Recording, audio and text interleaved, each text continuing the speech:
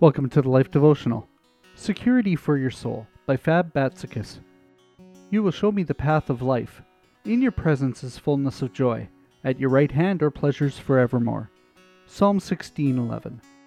The soul is thirsty for pleasure. It will seek out meaning, love, and happiness in all the wrong places if it's allowed to. Some life circumstances can also bring pleasures that don't last, the type that can later drag a person somewhere they would rather not be.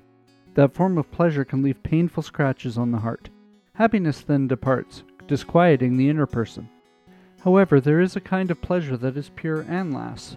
It benefits the soul when we choose to receive it. We are all welcome to access this, whether our actions have been noble or not. It's available 24/7. God's presence makes things different. Regular quiet times one-on-one with Him can bring us joy even during trials. Listening attentively to Him through His Word by studying it and reflecting on it can guide us. The water of the Word washes us and cleanses us. When we interact with God long enough, the shackles of fear fall off. Faith takes over.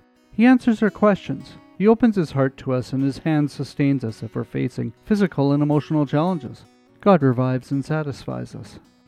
In His presence, we hear His voice of wisdom assisting us in decision-making. He also empowers us to improve our relationship with others. Life becomes more meaningful when God gives us peace, safety, and brings rest to our soul, producing a joy that will last beyond our days on earth. A prayer for today. Dear Heavenly Father, give me grace to enable me to spend one-on-one time with You regularly, so I can hear Your voice of wisdom clearly, in order that I can make wise decisions that please You. When I miss the mark, would You please help me to run to You quickly to receive forgiveness and to hide in the shadow of Your safe wings. In Jesus' name I ask, Amen. Go deeper. Purposely carve out time daily this week to spend in God's Word and to listen to His guidance, even if it means giving up time spent in temporary pleasures, like watching TV or surfing the web.